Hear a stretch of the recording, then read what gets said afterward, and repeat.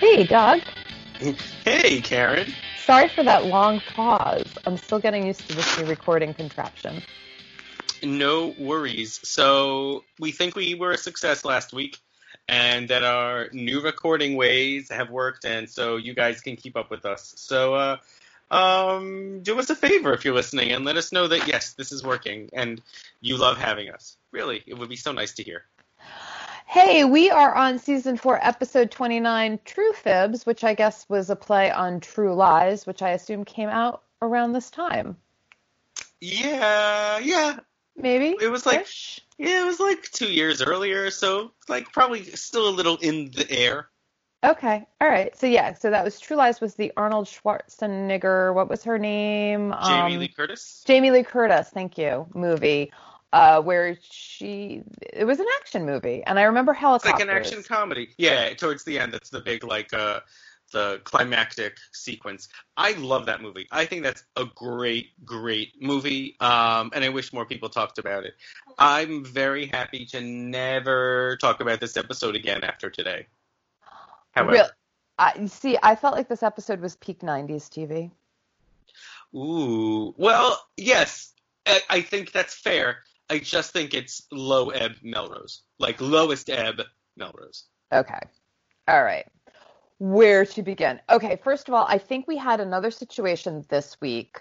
I'm going to talk about the end at the beginning, where we had an ending that I think they should have used a different story arc to end the episode with. Yeah, Because I think you can say that about a lot of the stories we got going. because even though I think they ended it on what they thought was the most important slash poignant um, story arc of the episode, I feel like it was But not the right one to end on. yes, yes. Nor do I even think it had the right amount of build up. I do not think it was the right way to end. Yeah. I do not think it was again, yes, the storyline was terrible. So we have a new storyline.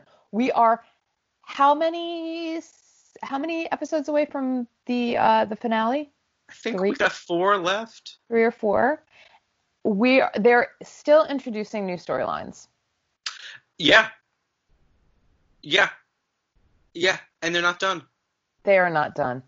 Okay, so where do we even start?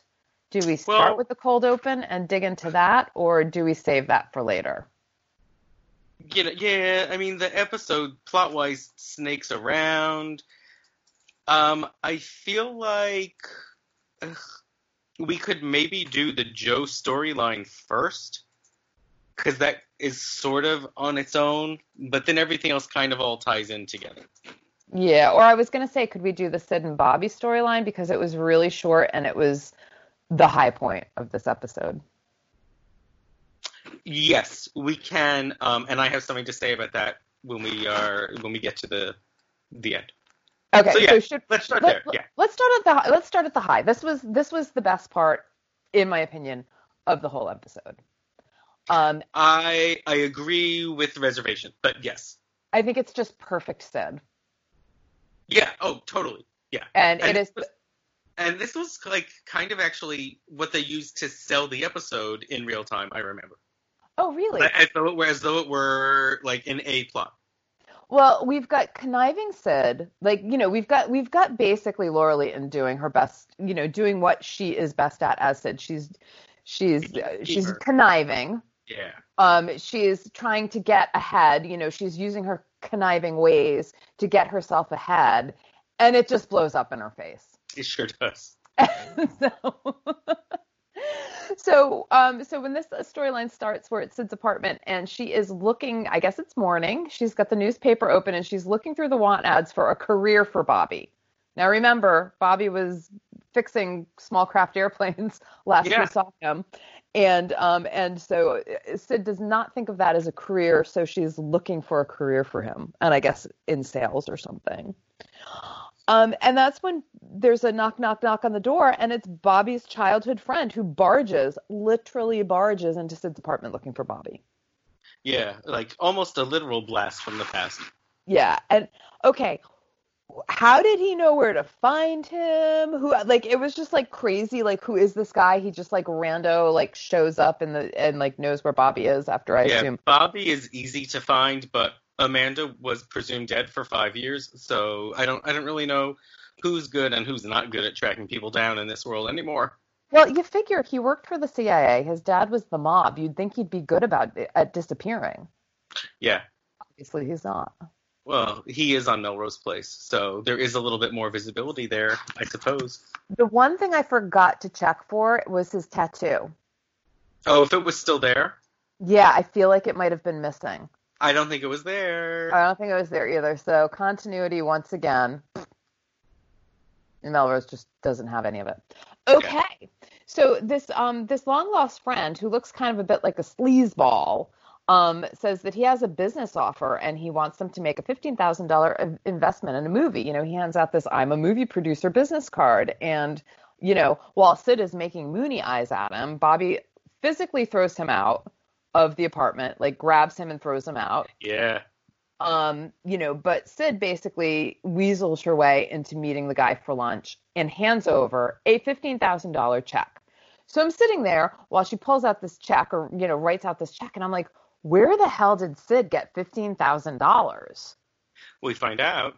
We find out it's from the Burns Mancini Medical Office's account. So So of she's course it was. basically using Peter and Michael's money to finance this film where she has been promised I don't know what the percentage is, but she's giving him 15,000. He says she'll get 75,000 75 back, yeah. So whatever that works out to be. I'm not a math person. So as a movie producer, she's now a movie producer. She wants a credit in the opening. She wants her producer credit in the opening sequence. And she must be listed before Bobby. She actually gets script approval. And so she turns up on set to give her script notes because most of the scenes have no endings. And there's a reason for that. Yeah. Sid finds out that there is some real intimate filmmaking going on here. Sid's a porn producer. I mean, of course she was. Of course this is how it had to go. Why wouldn't it? It's a great scene where she's like looking at the script and she's like, I don't see where we're going to next. And she finally sees the actors and the woman disrobes and we zoom in on her and she goes, oh my God, I'm a porno producer. But that was actually what they used in the ad. So they ruined their own punchline in real time. Oh, that's kind of a bummer. But it was still, it was But still it is like vintage Sid. Like, of course, she's thinking she's got a shortcut to success, and of course, it blows up hilarious in her face. And we haven't seen this at all this season, have we? Or if it was at the very beginning. I mean, who can count now? I mean, Melrose Place's seasons are like there's coronavirus. Like there's a little bit of that like madcap nonsense when they're trying to get the actor, to play the guy in Kimberly's head. Like, and she's conniving with Michael about it, but not really. That was this season? Yeah. Season 4? We have lived multiple lives this season. Holy shit. I mean, in many ways, but yes. So we haven't seen this in a very long time, and it is a welcome diversion. So welcome. Yeah. Yes. So here's where I felt like we hit peak 90s here. Did you notice in Sid's apartment she had a Temple of the Dog poster on the fridge? Yes, I've seen that. Yes. Okay. All right. Of that course is you know. total. And I remember they also have her "If I Were a Carpenter" record album that you had been hanging above her fireplace. I don't know if I've seen it recently, but yeah, it was like very 90s. It's a nice touch. Super 90s, and yes, it was a very nice touch. So did you have something to add with that, or did you want to add something about this at the very end of our podcast? No. But my only thing here is that I like this punchline. I like the thing about, oh, Sid, poor Sid, now you're producing a porno.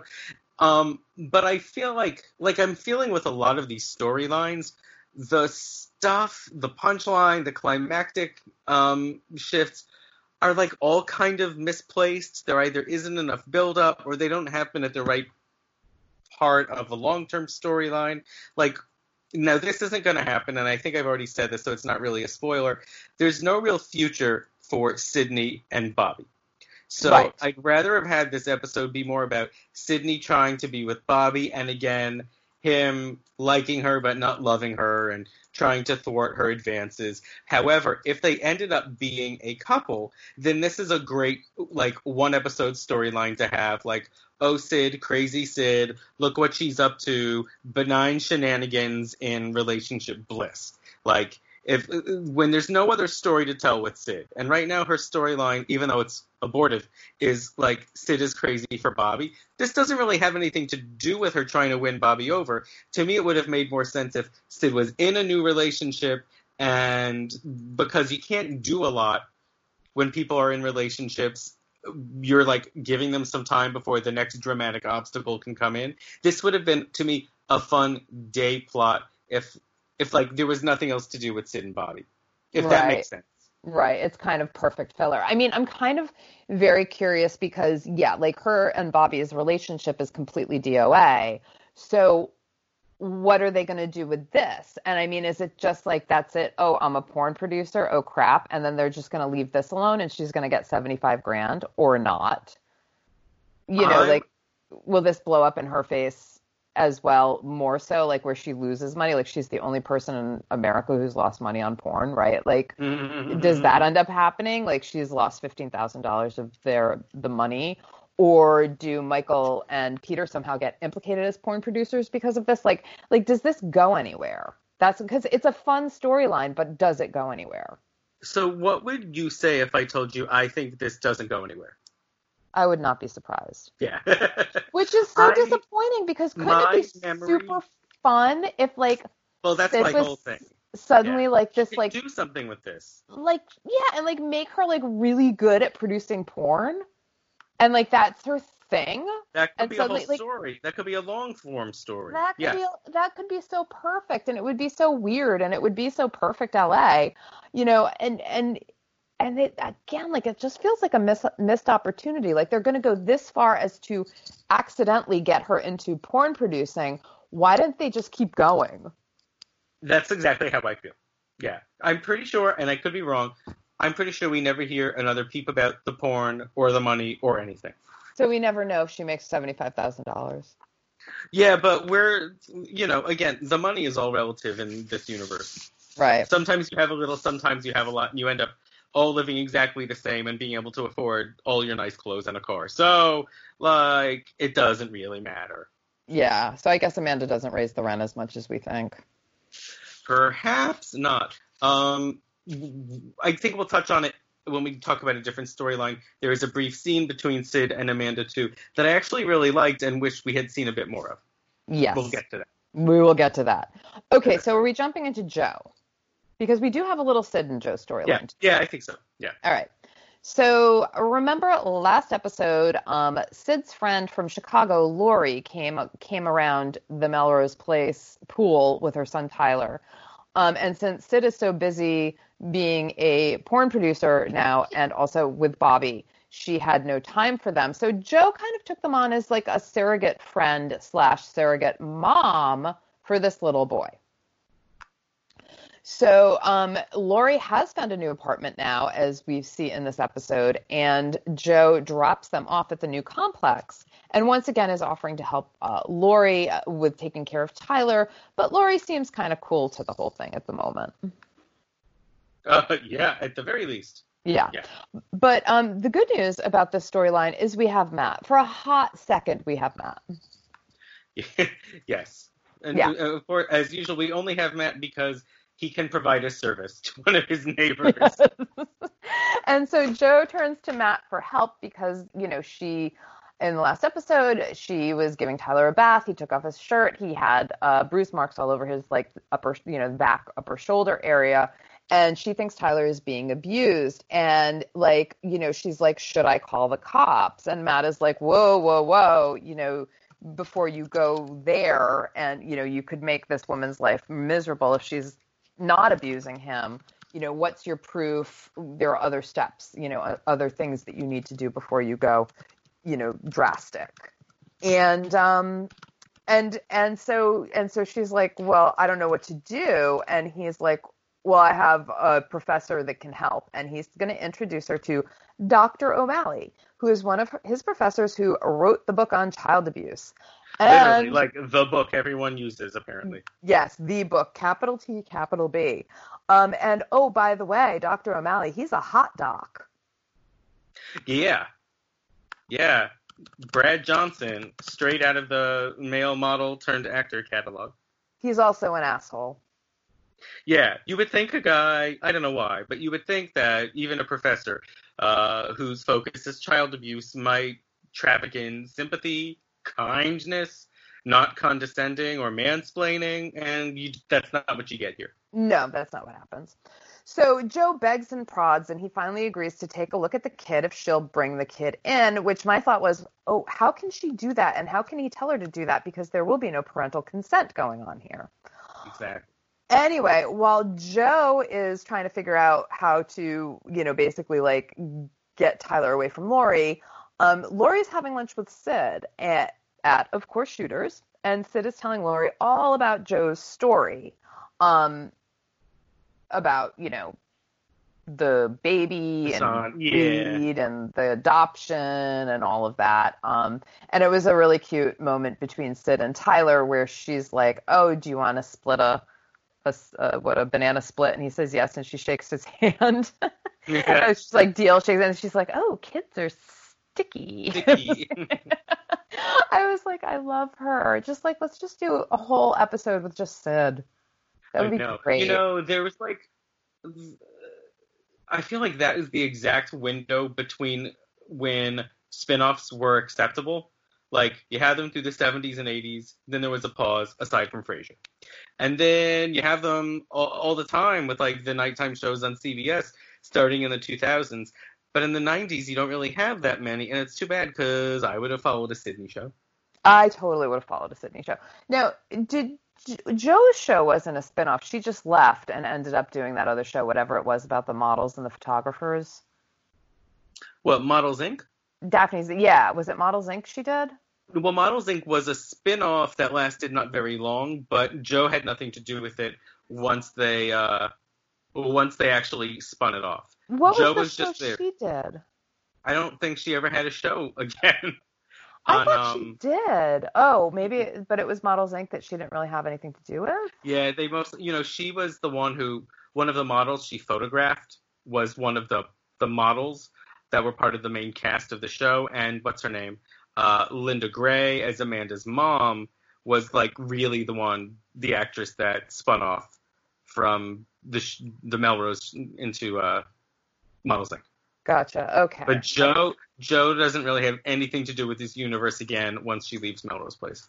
Gotcha. All right.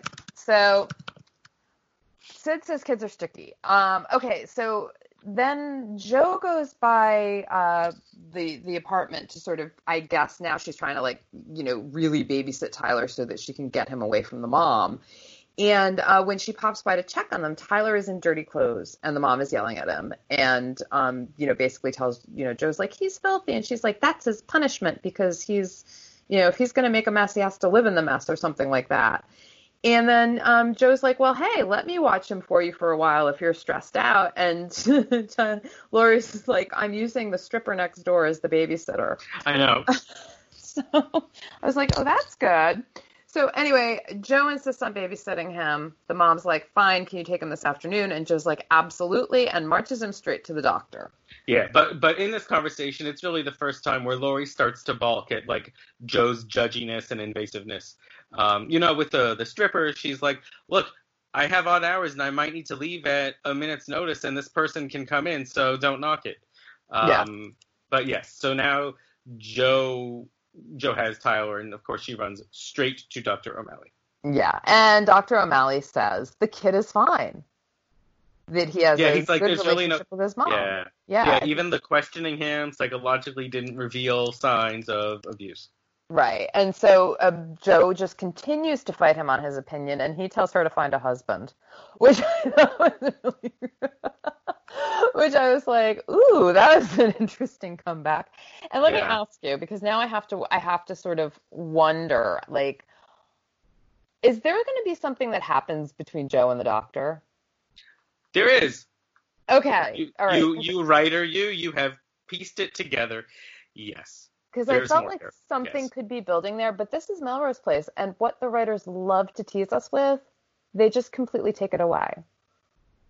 Like Sid the porn producer. We're never going to get that again. I don't believe so, no. So yeah, they really have introduced this storyline to introduce Dr. O'Malley. Yeah. Oh my God, so the abused kid storyline goes away? Yeah. Wow, they put a lot of work into setting this up. I guess maybe they were having fun with it. I don't know. I mean, because I felt like I thought maybe something was going to happen where Joe would finally get a chance at having a kid because the mom was abusive and she would take custody of him and she'd be, no, we're not going to get that. I don't think we get that. I'm trying to not spoil it, but I don't remember that Joe leaves town with a kid. I could be wrong. Okay. Well, anyway, Also, I'm remembering now, this was a very busy time in my life, and so there could be holes in my memory of the end of season 4. It was, there were like AP exams and SATs and prom and life, so I was how a would you high let school that get in junior. the way of your Melrose Place memories? I don't know. I mean, I was still watching, but maybe I was just not paying full attention. But so far, I seem to be remembering the things that happened. Yeah, you're doing okay. I will All say right. that.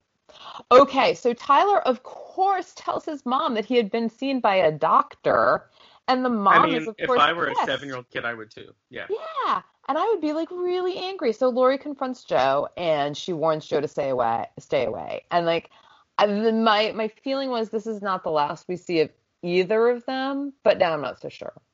The I'm doctor pretty sure. or the I'm or the pretty sure we or are the gonna priest. see. I'm pretty sure we're not done, but I don't think that it's like a long-term thing. You're not Really? gonna see Jason Priestley's sister join the main credits next season, Ugh.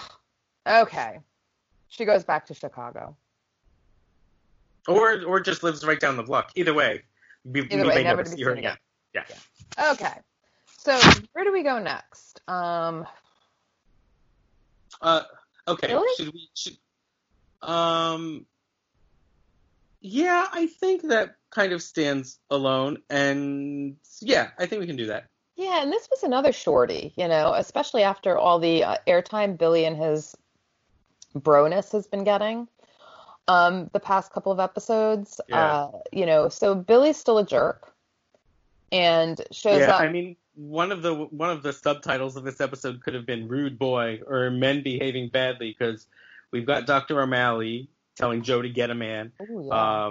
We've got Billy being his utmost Billy, and then there's more we'll get to. So yeah, Yeah, yeah. So Billy kind of like barges into Allison's. There's a lot of barging going on here.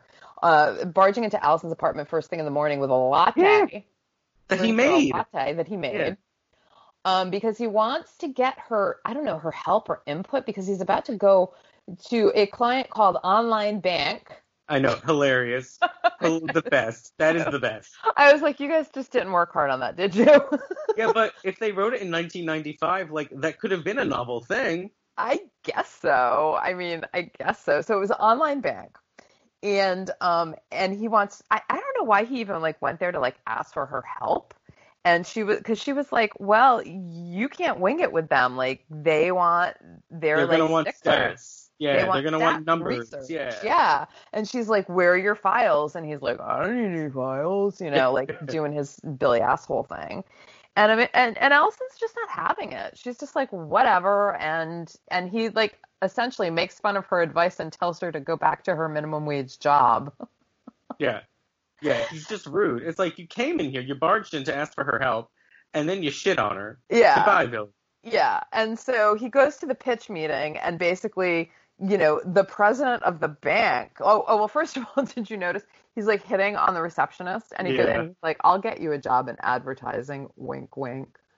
Um, Yeah. He's so awful. and then the CEO of the bank shows up, and he's like, it's just Billy, and he's like, "Where's your presentation?" And Billy's like, "I got it right here," and he points to his head or something like ridiculous like that, and Yeah. And you then just knew he blew it. we don't see the presentation. We see Billy drinking on his own later on at Shooters. And spoiler alert, it did not go well. No. And Amanda shows up and she's there to rub it in. She's there to rub it in, and of course, Allison is also there, and he's still fucking rude to her. Yes. He is still rude to her. And he basically throws money at her and leaves. Yeah, it's really condescending. And I just want to say his big stroke of genius was just creating a figure called Online Man to represent Online Bank. Oh yeah. That's right. It was something really, really ridiculous. It was stupid. So he's all pissed off and he leaves and he ends up going to the cemetery and has a heart to heart with Brooke's gravestone. Where he says he thought he wanted to become all the things he thought she was. And the whole thing made no sense. And it wasn't even a reason, but he leaves flowers, a bouquet of flowers, and drops his wedding band. And I think that we might have seen the end of Billy Bro. Yeah, I think this is supposed to be the exorcism of bad Billy. Right. But So here's the thing. Let's say it's true, and he kind of turns a corner starting next week. I mean, this whole storyline was stupid, but Billy was acting like a jerk, but he was not really acting like Brooke. Brooke was a different kind of spoiled princess bitch. yes. Not the way Billy was. Yeah. So if that's really what they were trying to see through, it was not successful. They Also, failed. no matter what, this was never going to be successful. This was quite I mean, there have been some bad storylines. I have to say this was quite possibly the worst because again, the whole thing didn't make sense. I mean, clearly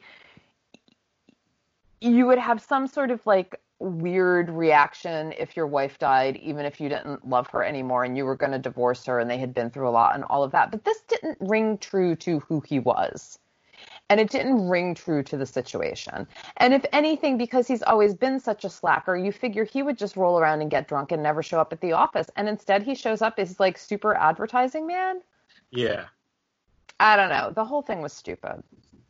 Yeah, and at every stage, getting him involved with Amanda briefly, also stupid.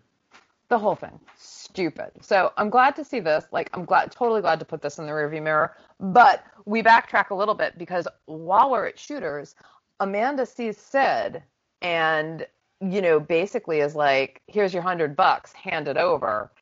She had Sid do some sleuthing for her. Yeah, I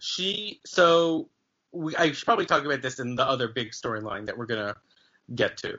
But oh yeah, I've jumped a little bit. So yes. But yes, Amanda and Sid are going to have a kind interaction. We'll get to that in a sec. Yeah. So yeah, Billy's still a dick. Matt only good for about 1.5 scenes. There's one big storyline, and then there's a smaller storyline left involving Jane. Have I overlooked anything else before we get to that? No, we've got our big Peter, Amanda, Michael, Kimberly storyline, Okay. and then we've got Jane and Jake and Richard. Okay, let's do the Jane thing now, which Right. is to me the worst thing the show has ever done. And it goes back to what we were saying a couple episodes back with the Amanda trying to break through the glass ceiling storyline, and all of the men being so horrible. Melrose is great for a lot of things. I believe it is really great, but not sticking both feet in the real world, not doing social issue storylines. They are not good when it comes to that. So I don't think this storyline is set up or seen through well. Well, let me But ask it's a you. mistake in a different way from the Brooke storyline, which is ridiculous and a low point from the direction of the campiness they were going to. This is bad in a different way because it's real world icky. Okay, so let me just throw this out there. I want to ask you. Daytime television has actually, I feel, daytime soaps have done a really good job with real life storylines. I'm actually glad you said that because I've always argued in their defense for doing that. Absolutely. In fact, they've been in many ways on the front line of doing social issue storylines for the last 40 years before anybody touches it. genre, Right. any other format. Yeah. Right. Has nighttime TV, nighttime soaps, apart from Melrose Place, I feel like they've never they am I wrong in saying they've never really gone there? And maybe Um, Melrose was one of the first? you you might be wrong, but I'll own being I wrong don't, because I can't say I've really, but spent a lot of time with nighttime I soaps. can only, I mean, I can only think of a couple examples. So I don't know if, say, they trafficked in that on Dallas or Dynasty or Knots Landing in the 80s. I do know there was a rape storyline on Sisters where the daughter of Celia Ward's character was raped. I do know eventually the Jenny Garth character on 90210 was sexually assaulted. And early in the series, there was she tells a story about how she was nearly sexually assaulted. So typically in a lot of shows, there is the threat of a rapist. Um, but this is a little different because this is essentially the rape of a main character by another significant long-term character, Right, if not a guy who's in the main credits, and that is right, typically only seen on daytime. on daytime. Okay, so we have Richard ensconced in his new old role at Mancini Hart, and Mancini Hart, it's like it never was liquidated. They're back at the old strip mall. It's got the same sign. I guess she's moved out of Jake's garage. There's maybe some boarding in the windows to let us know that like the office's some of its furniture had been evacuated, but yeah, they're basically setting up shop again in Right. the same spot. Yeah. And it's well staffed. So I don't know how Jane went from broke to being able to afford staff because Richard had nothing left either, but I guess that doesn't matter. We're moving on. So Jane's been working from home, obviously, because she doesn't want to be around Richard. But Richard shows up at her apartment to say, hey, we've got our first $1 million client. We need to go to New York to officially sign. And, she doesn't want to go. I don't know how they did this so Yeah. quickly. She's hedging. She doesn't want to go. She thinks them traveling together is a very bad idea. But Yeah. No, I was just she gonna say she's very uneasy. Yeah. yeah, yeah. But she eventually agrees to do it. Um, Yes. you And know, Jake visits Richard. yes.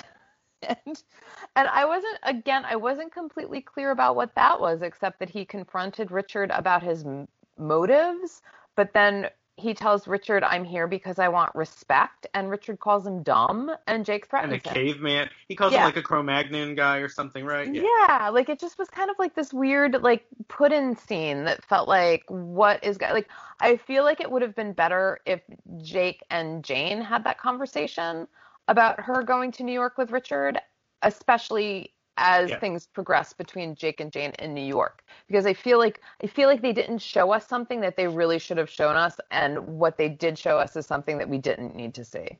Yeah, because there's a couple things happening as they set up the New York trip in this storyline that is not based on anything that has happened right before. So yeah, Richard has been a jerk to Jane. Richard is a shady guy, but there's nothing that has just happened at this point for Jane to all of a sudden be uneasy about traveling to Richard or sending him the wrong message. There's no reason for Jake to all of a sudden think this trip has some sort of diabolical motive on Richard's part and it's not about moving the business along. And yet that's what those two scenes communicate for both Jane and Jake to Richard. And Right. yet nonetheless, Jane does go. Yeah. Right. So Jane goes. So Richard and Jane go to New York. They sell the wine, apparently, and they have 2 bottles of wine in celebration. We don't see this. We see the aftermath of 2 bottles of wine when he walks her to her room, and they're having the conversation about how well it went, and they're getting along like, like old home week over there, and they're getting along great.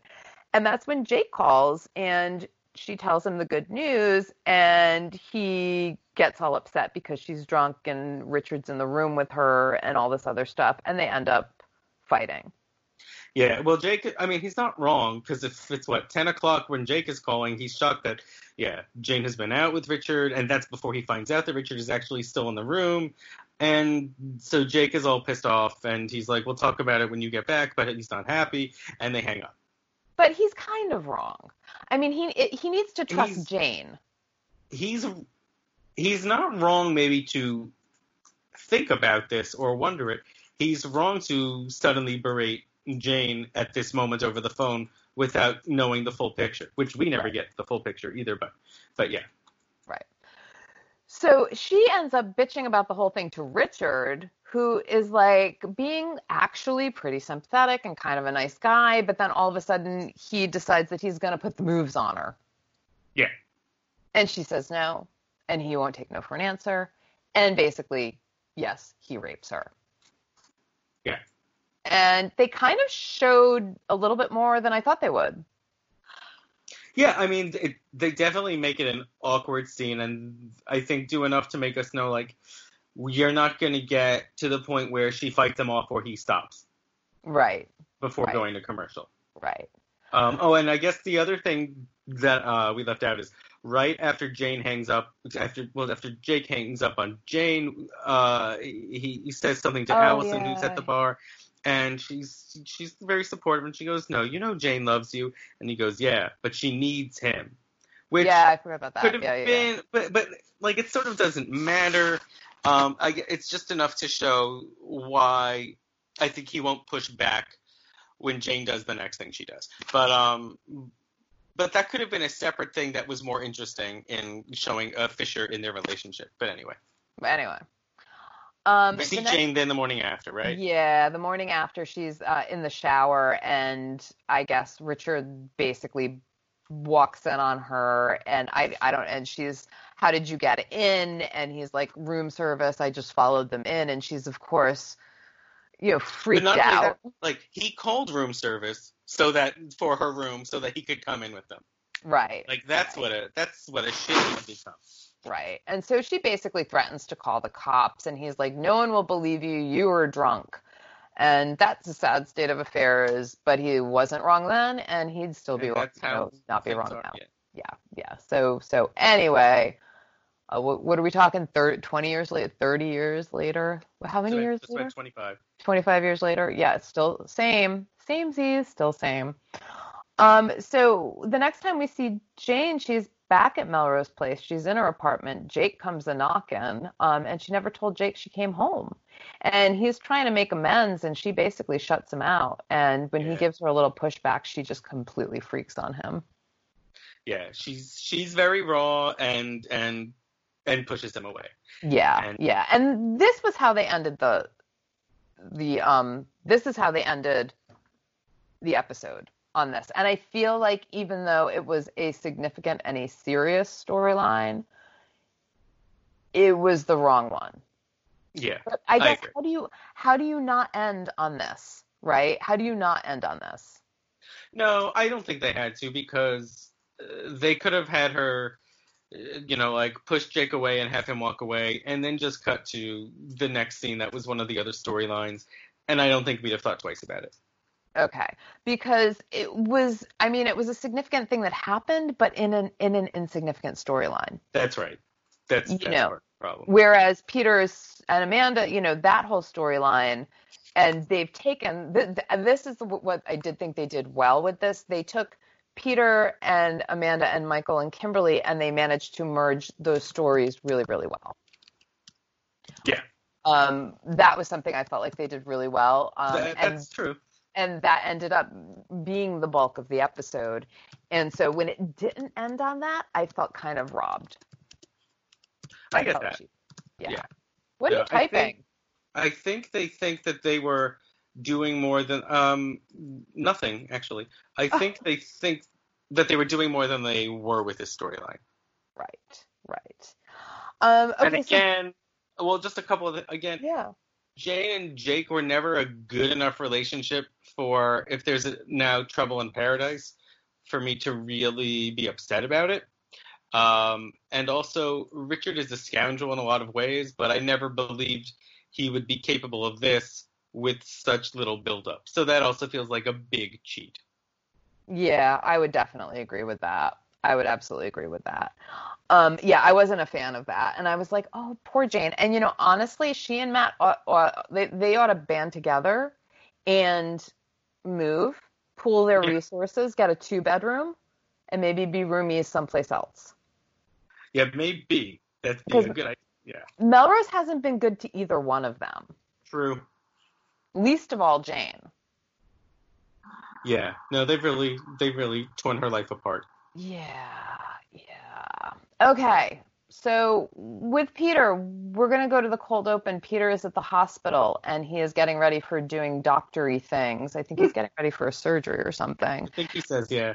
And last episode he got hit with a lawsuit, right? It was a lawsuit.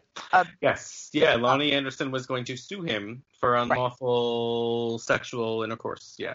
with her 17-year-old With old Denise Richards. daughter, Yeah, with 17. Denise. Exactly. Yeah. Exactly. But Peter wasn't the one that had sex with her. That was Michael. But Lonnie Anderson wants Peter to take the fall, basically, because Peter did not vote for her daughter for Miss Health and Fitness or whatever that pageant was. So Peter's having a rough time, and Michael comes in, and they're suddenly besties, lamenting the lawsuit together. Yeah, and Michael's just playing dumb with Peter.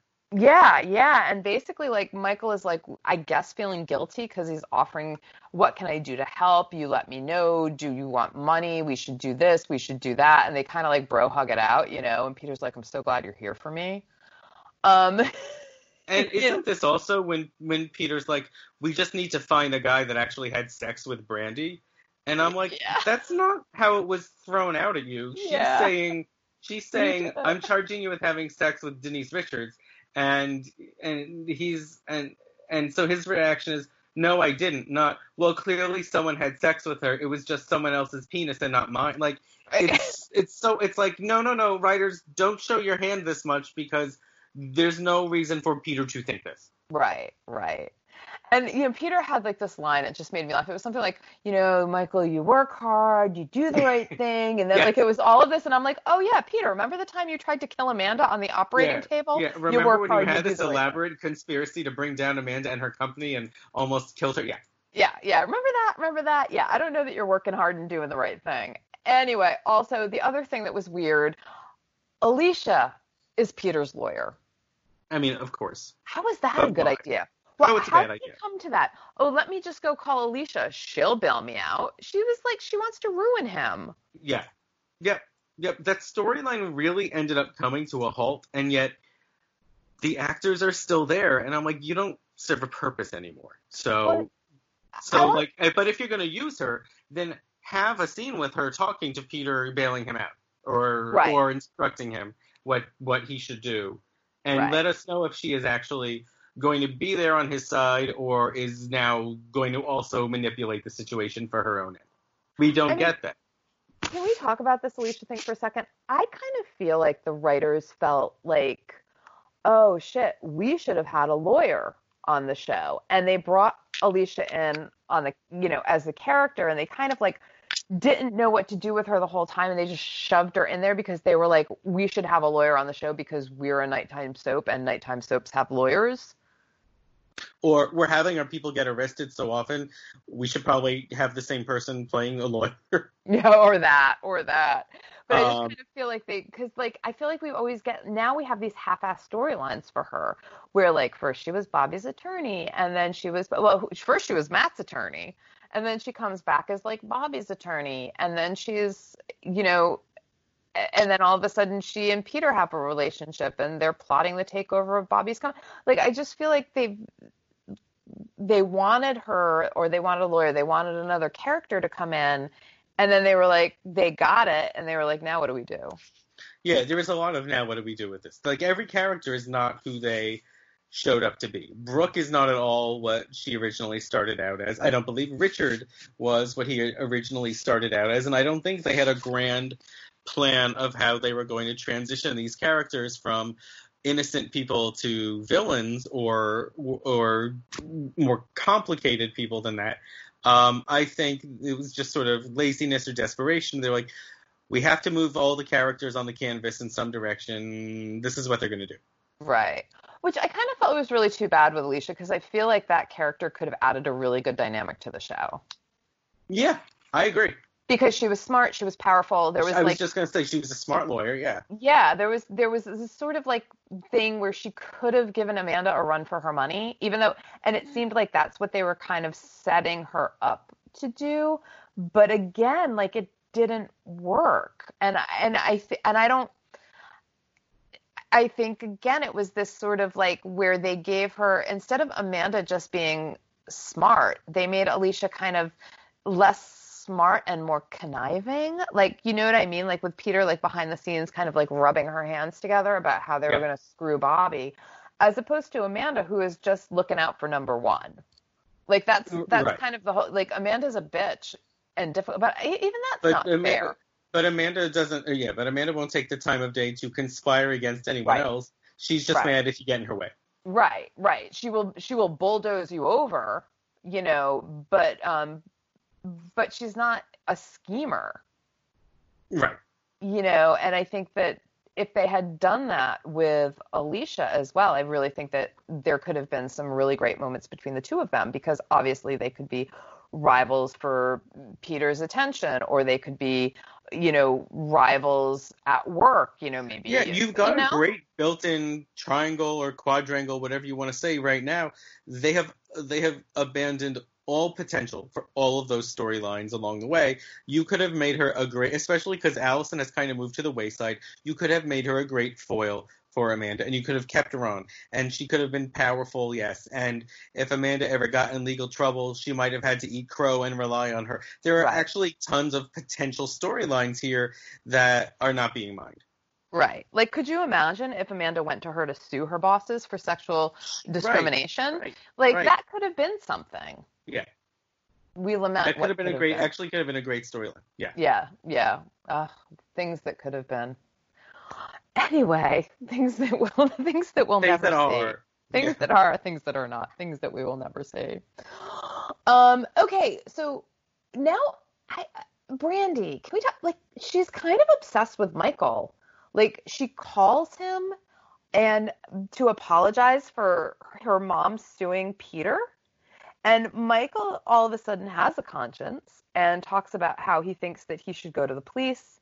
He wants to do the right thing. He's having this conversation with Brandy when Lonnie Anderson takes the phone away from her daughter and hears the whole thing.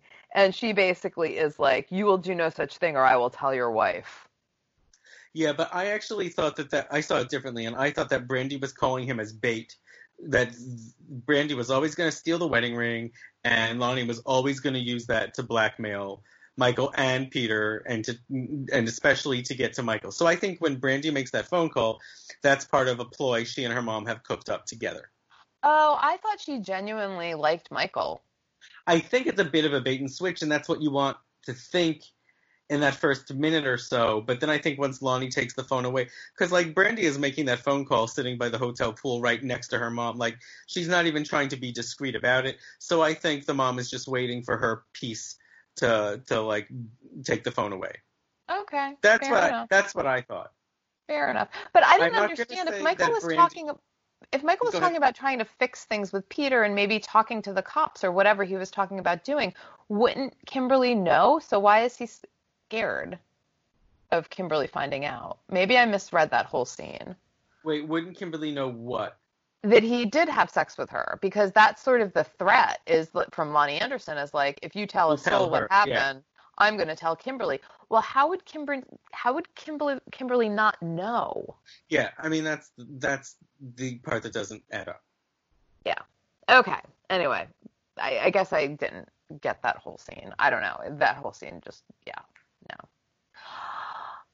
So meanwhile, Amanda tracks Peter down at the hospital, because she's Yeah, apologized. Amanda. Yeah, Amanda, who the last time we saw her drove away because she was furious at Peter, has, for no mentioned reason, changed her mind and come back to apologize to him and support. Yes. Yeah, she's like, and Peter's response to her was like telling her to go have a heart transplant, which I thought was hilarious. Yeah. You know, but that's when he spills that Alicia's his lawyer, and Alicia wants him to settle. That was Alicia's plan, pay out some money and make this go away. And Amanda was like, "How could you use Alicia? Look at what she did for Bobby. She just wants to settle everything." And she Right. tells him to fight it. So now with Amanda's, I don't know, support, because he still walks away from her and he's like, "Oh, so I have your support?" And she's like, "Yes." And he's like, "Well, that's too bad. It's too late." He really does kind of brush her off. Yeah, Um, it seems like this is the end of their will they won't they thing for hmm a bit. But it Um, but her Go ahead. belief in him seems to have fortified him to show up at the lawyer's office with moral support Michael. Um, and he's kind of, he's kind of sassy,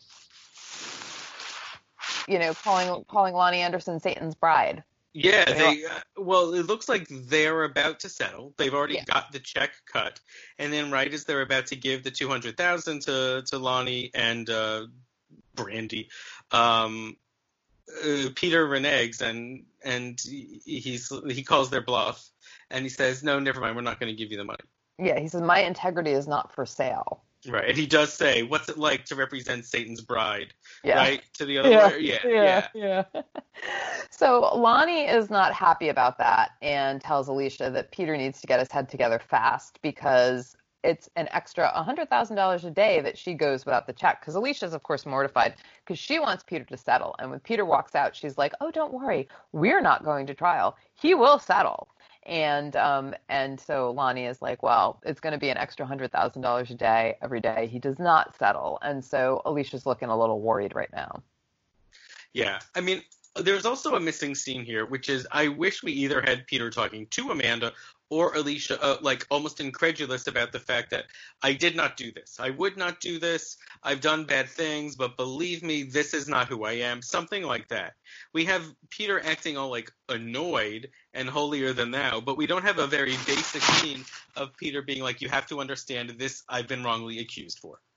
I mean, I We guess, know, we yeah, know that he didn't do it, but Peter's reaction is almost like, and now here it is, the next thing in a laundry list of problems that I just can't get away from, as opposed yeah. to like, wait a sec, this is not the thing that should bring me down. I mean, I guess the writers just took it for granted that we, as the audience, as the viewers, know Peter is innocent, and so we are on his side.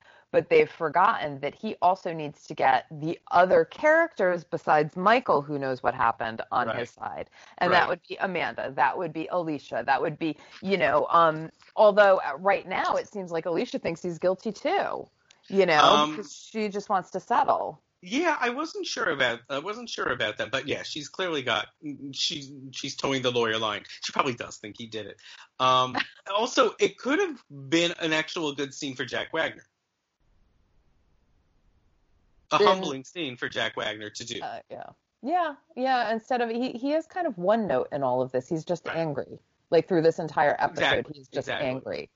He's angry at Michael. He's angry. Well, he's not angry at Michael. Actually, that was the only He does. non-angry Yeah. scene he had was with It's Michael. and it's like their friendship here is also uncharacteristic of their rapport. Yeah, absolutely. It was like that one trip they became, I don't know, it completely changed their dynamic. Um,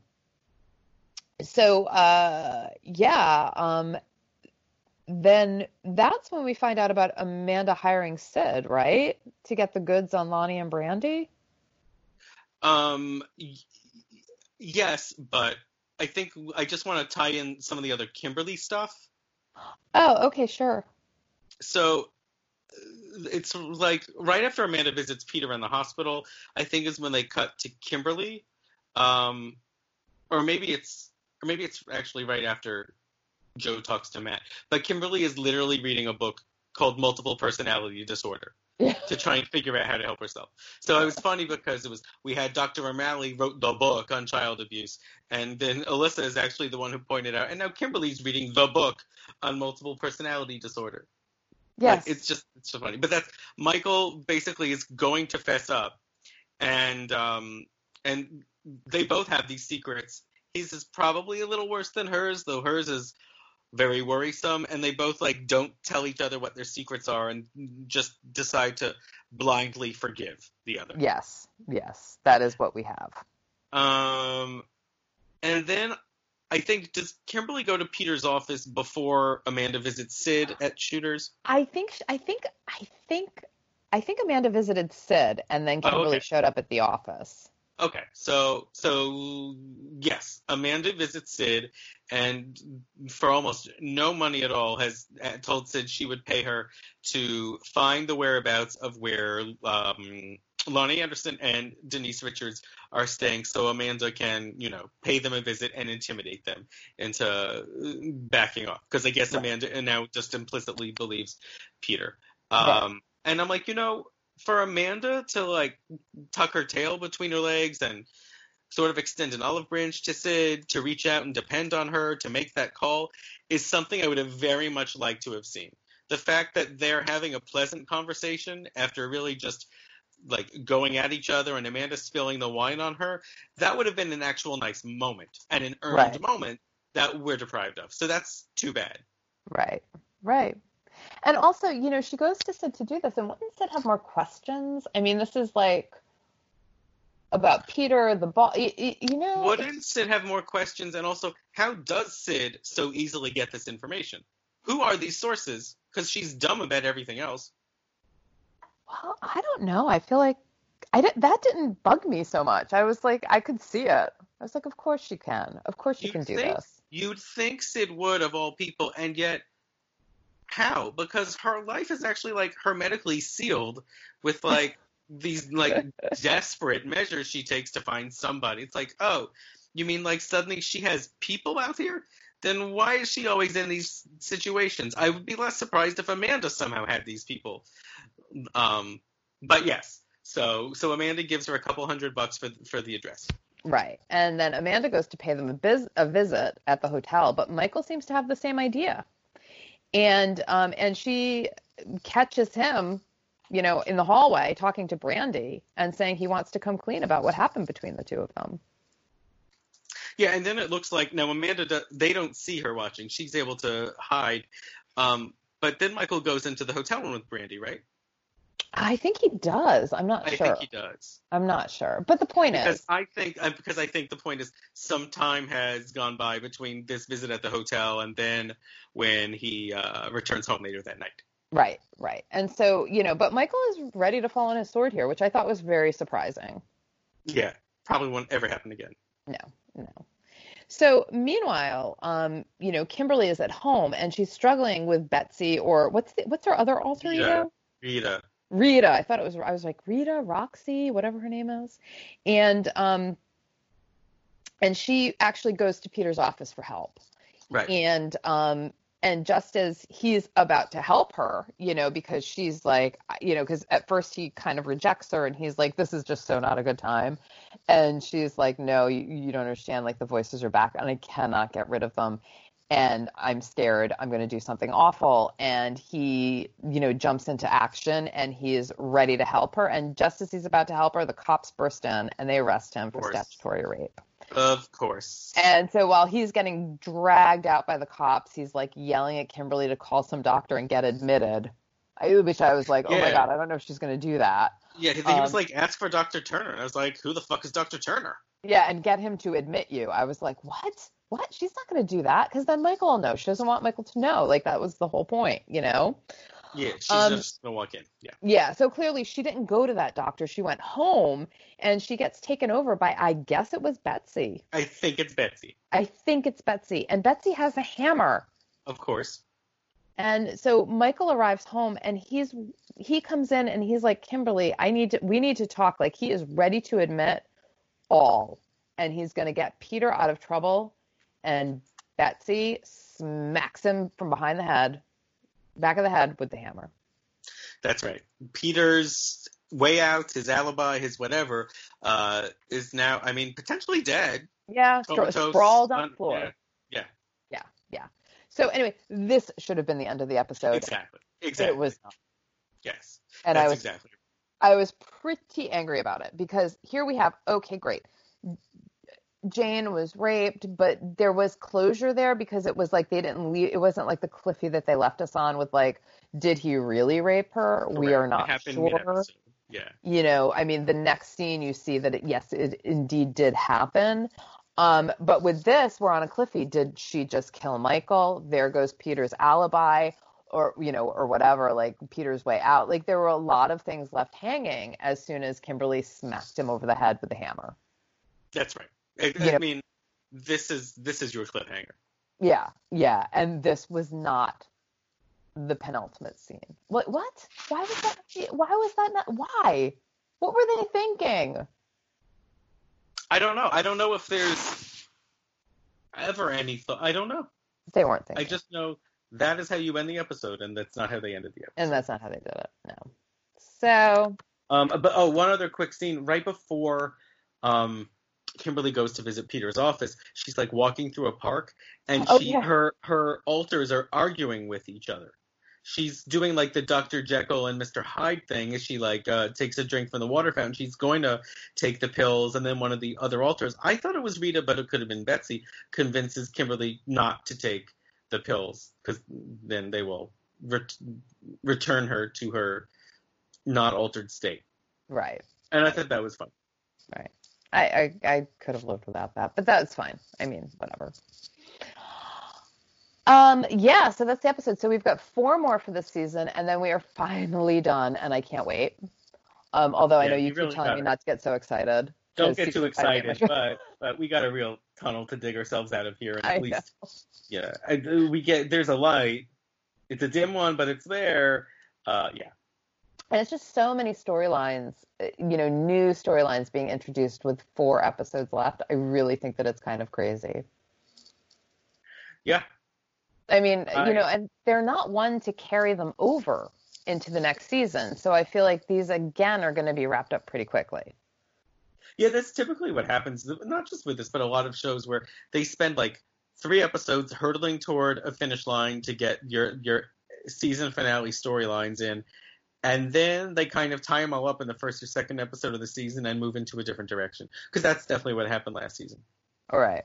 Well, but last season was also different because they moved the air date for the explosion because of the, right? I mean... Well, they just didn't show the explosion, but the stories themselves were the same.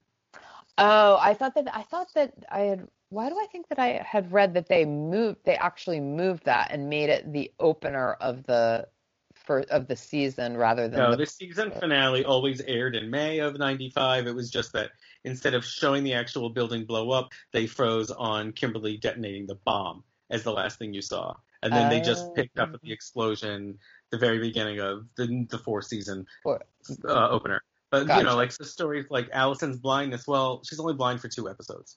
Right. Like Matt is only like wrongly accused for 3 episodes, and then we just move into new storylines, that sort of thing. Right. Whew, I still like going back to like, I can't fathom all that. Like we had so many storylines this season, and I don't even, obviously, like you were like when Matt was falsely accused of murder, that was this season. That was so long ago. I mean, I'm always impressed, especially when I see, what constitutes a season now. I'm like, there are shows whose entire run is less than 1 season of this show. So I always give some props to the writers and the actors and the crew who were able to do 34 episodes in 1 year together. I mean, no matter what, that's a lot of stuff to film. That's a lot of stuff to memorize. That's a lot of stuff to crank out, to edit. But some of it really is bad. Yeah. All right, kids, what do you guys think? Love it, hate it, following along with it? Yeah, are you guys watching, and are you watching it for the first time, especially in our shelter-in-place mode? Be very curious, and be curious if you are. Do you find that any of it holds up? What holds your interest the most? These are questions we have. Yeah, and it has to be Sid. Just agree. Yeah. It's Sid. She's the best character. Yeah. So we're going to head on... Yeah, we dare you. We're going to head on over to Hollywood Boulevard, where we are going to talk about some TV stuff. Yeah, it's TV time. It is TV time. So follow us over there. We will look forward to seeing you next week when we are back on the block. Bye.